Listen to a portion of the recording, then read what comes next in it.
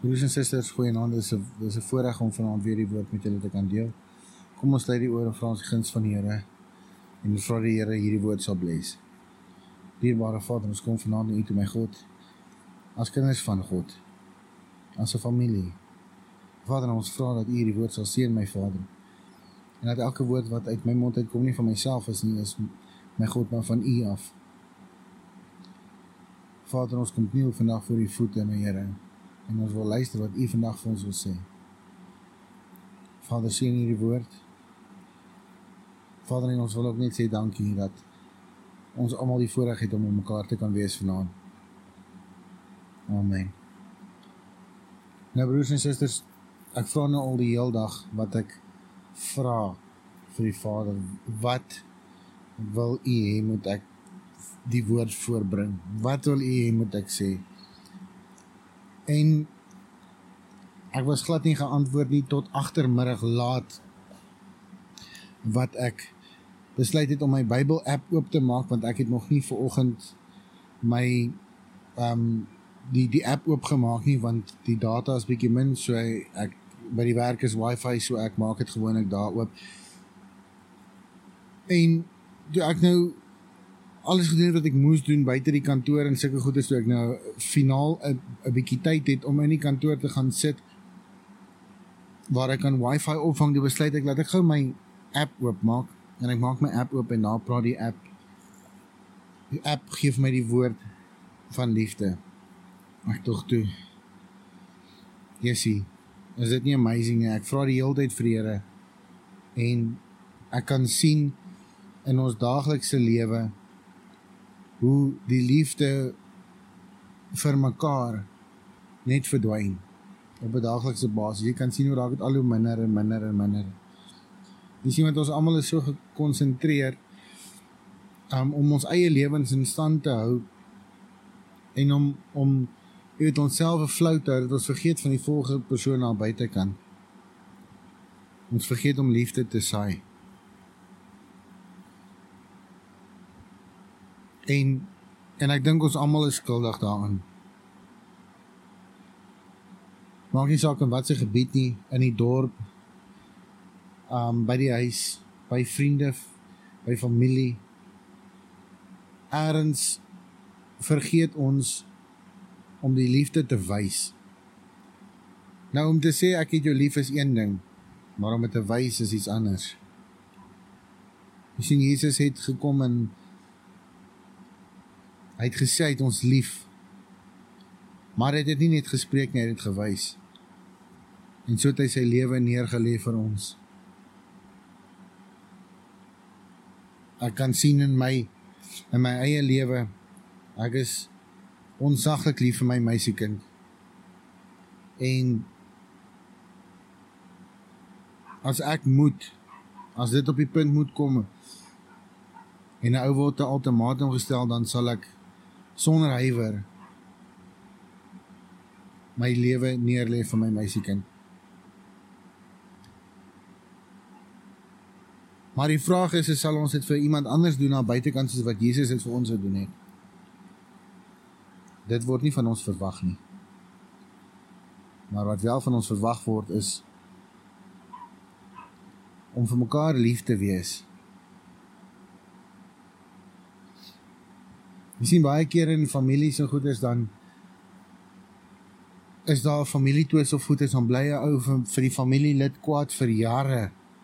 En so gaan tyd verby. Môre, dan moet 'n ou by 'n begrafnis staan en dan sê jy, Jessie, ek kon maar vergewe het, ek kon maar net bietjie liefde gewys het. En ek dink ons almal is skuldig daaraan. Jy sien, maar die volgende persoon aan buitekant het liefde nodig, net soos ek en jy. En God is liefde. So ek wil hê julle moet saam my blaai na 1 Korintiërs 13. 13 vers 1. Al sou ek tale van mense en engele spreek, en ek het nie die liefde nie, dan het ek 'n klinkende metaal of 'n lydende simbaal geword. En al sou ek die gawe van profesie hê en al die geheimenisse weet en al die kennis het, en al sou ek die geloof hê, sodat ek berge kon versit, en ek het nie die liefde nie, dan sou ek niks wees nie. En al sou ek my goed uitdeel, en al sou ek my liggaam oorgee, om verbrand te word, en ek het nie die liefde nie, dan sou dit my niks baat nie. So ons gaan net tot so ver lees vir eers. Jy sien, so het maak nie saak wat ons doen nie. Maar die liefde is nie net 'n woord wat jy spreek nie. Die liefde is 'n daad wat jy wys. Om te sê ek is lief vir jou is een ding. Maar om dit te wys uit liefde uit jou hart uit, is heeltemal iets anders. Dit het 'n dieper betekenis vir 'n volgende persoon. Jy weet, dit is, jy weet, as 'n ou so sit en jou kind het bietjie aangejaag en hy moet nou ongelukkig 'n bietjie tigtiging kry en jy sê vir hom, dis omdat ek jou lief het. Op daai oomblik verstaan nie, maar wanneer hy ouer word en hy het sy eie kinders, of sy het haar eie kinders, dan kom hulle eintlik agter, maar joh, my ouers se liefde was baie diep vir my. En so kan ons deur die Bybel lees en ons kan sien hoe God op menigte vlakke, in menigte boeke sy liefde bewys aan ons. En God is ons Vader. En Jesus is ons die perfekte voorbeeld vir ons, wat liefde bewys ook aanbetref. Hoekom kan ons dit nie vir die volgende persoon doen nie? Jy sien, want ons sal eerder mense goed toesnou, en mense sleg maak, en broers wegjaag van jou huis af, en sissies wegjaag van jou huis af, en vriende wegjaag, en al sulke goedes in steede om net bietjie liefde te wys. Jy sien, want ons is so vol van onsself, dat daar nie plek is vir die liefde in ons nie.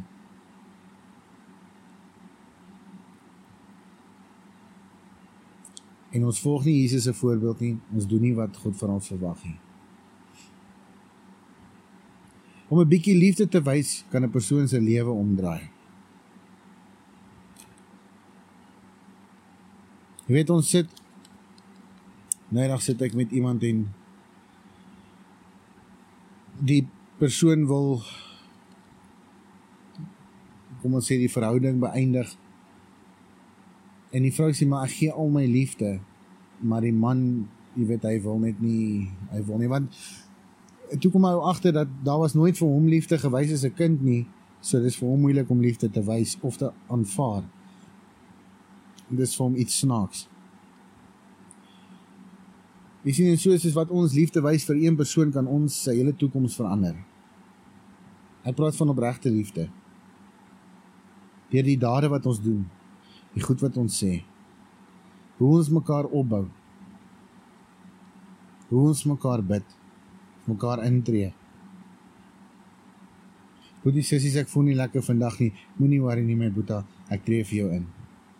Jy sien, wat mense wil te vinnig aan die mense goed toesnou en dink, ja, okay, Shap, ek bid vir jou, maar jy weet, dit gebeur nooit nie. Want hy het nie die liefde nie. Hy het nie die liefde vir jou wat hy vir homself het nie. En die oomblik wanneer ons dit begin verander, dan begin ons sukses behaal. Dan begin ons die kerk van God bou. Ons bou mekaar, ons stig mekaar. Om mense te insult, en broers en susters, glo my, dit gebeur nie in ons huisgesinne nie, hoor. Dit gebeur in die kerk ook. Want mense is so selfgesentreerd oor hulle eie goeders en hoe hulle oor hulle eie goed voel, dat hulle nie 'n saak het hoe die volgende persoon voel nie. Jy weet, nou snou jy iemand iets toe en jy insult 'n persoon. Ek praat van klim reg in sy karakter in insulting. En dan môre wys mense nie vir jou liefde nie, maar hoekom? Is want jy het nie die voorbeeld van God gevolg nie. Jy het nie ook liefde bewys nie. Jy sal eerder iemand iets toesnou en of dit kleineer en sleg maak, voordat jy sal bietjie liefde wys. Maar jy wil hê God moet vir jou liefde wys. God moet vir jou lief wees. Jou broer, jou suster, jou pa, jou ma, jou familie, oom, tannie, neef en niggie, hulle moet vir jou lief wees. Maar jy self kan nie liefde eers spreek nie. Jy sal eerder insult en sleg maak en 'n mens se karakters inklim. Broers en susters, ons moet ophou om te kyk net na onsself en bietjie die liefde daar buitekant uitgee wat God van ons verwag. En as dit kom laat iemand jou sleg maak en jou regtig in jou karakter inklim, jou insult, jou verklein neer en al daai goeders, weet jy wat doen jy? Jy wees lief vir hom. Want God het hom lief. Ongeag. Jy wees lief vir hom. En jy bid vir so 'n persoon.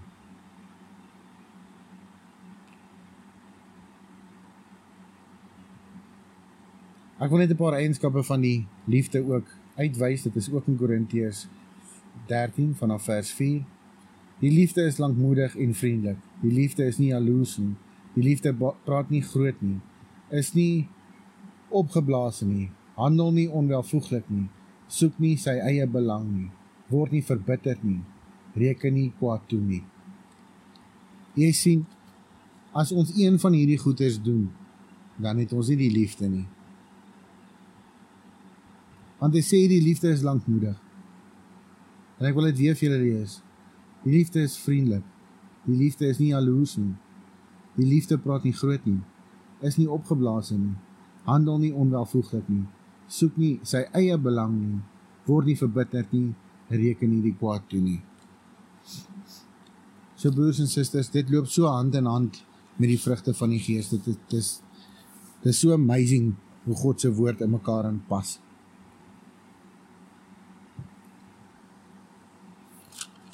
Kom ek en jy vandag bewys meer liefde aan die volgende persoon.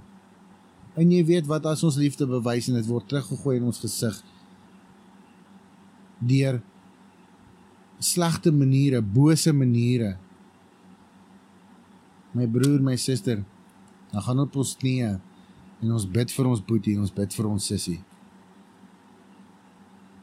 Dat die Here hulle harte sal sag maak en dat die Here in hulle harte sal werk, dat hulle kan liefde ervaar soos wat God liefde is en soos wat God ons lief het en soos wat God sy liefde aan ons bewys. Jy weet, ons staan elke oggend op en ons doen ons eie ding en ons mission, want ons moet survive.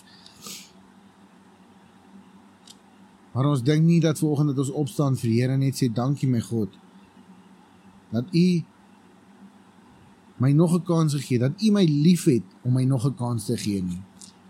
Want dit is wat ouers doen. As jou kind aangejaag het en jy is nou kwaad vir hom, dit word nie minder lief nie, jy is nie minder lief vir hom nie. Jy gooi hom nie weg nie.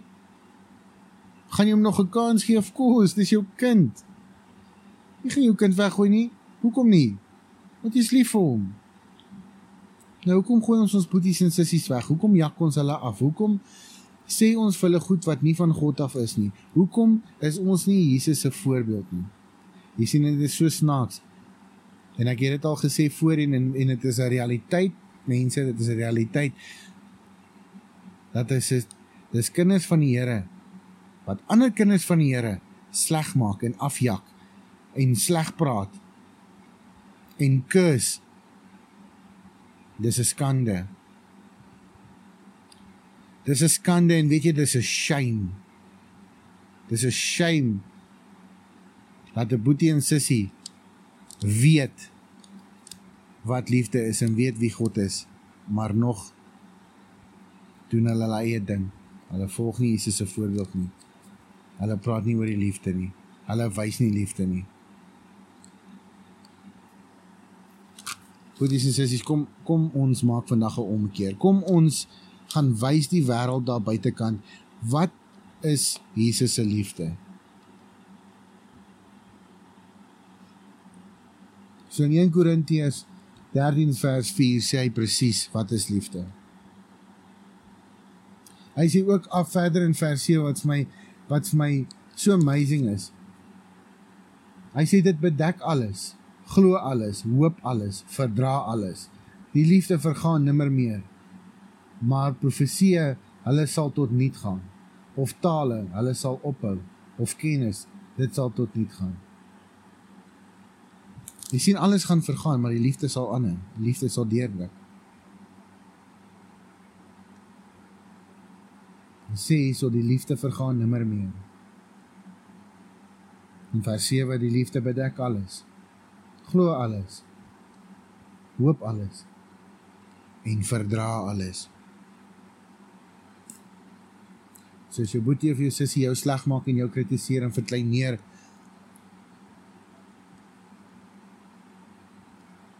dan moet jy weet wat om te doen. Hy sê die liefde bedek alles, glo alles, hoop alles en verdra alles. Ons gaan op ons knieë, broers en susters, en ons bid vir ons boeties en sissies wat afvallig is. Want hulle bly God se skepsel. Hulle bly ons broers en ons susters, maak nie saak wat nie. Kom ons maak vandag 'n omdraai. Kom ons begin meer liefde in ons lewe wys teenoor die volgende persoon, as ons eie persoonlike opinies wat glad nie saak maak nie. Kom ons hou op mense sleg maak. Hou op mense afjak. Hou op mense se karakters inklik. Omdat jy 'n punt wil wys. Broers en susters, dit werk nie so nie. Dit werk nie so nie. Kom ons bid saam. Vader, my God, ons kom vanaand na U toe, my Here, en ons wil vir U sê dankie vir hierdie woord, my Vader. My Vader, dankie dat hierdie 'n eye-opener sal wees vir ons. Dat ons sal besef dat ons is nie perfek nie, my Vader, en ons het baie om te leer nog as mens. En ons sal nooit ophou leer nie, my God, maar wat ons vanaand geleer het is dat die liefde is eintlik 'n baie groot faktor in ons lewens. Die liefde wat ons vandag wys het implikasies vir die volgende persoon daar buitekant in sy toekoms en in ons toekoms. Vader, ons besef dat liefde kan of 'n mens breek as dit verkeerd toegepas word, my Vader. As ons eie koppe wil volg, maar Vader, of die liefde kan opbou en stig. As ons dit reg toepas, my Vader, en ons volg Jesus as ons voorbeeld. Dierbare Vader, ons sê vir U dankie weer eens vir hierdie woord, my Vader. Vader, maak ons harte oop, my God, dat ons 'n omdraai kan maak in ons lewens, Vader, dat ons kan besef, dat ons werklik kan besef waaroor die liefde gaan. Vader, die woordjie liefde word so random daar buitekant gegooi asof dit niks is, maar uiteindelik 'n waardevolle, sterk betekenis, my God, en ek dink nie dat ons almal verstaan elke dag wat dit regtig beteken nie. Vader, soos ek vra, asseblief my Here, maak ons harte oop, dat ons liefde kan ervaar, maar my Here, laat ons kan ook liefde uitgee, soos U dit van ons verwag. Ons vra die gebed in die naam van Jesus.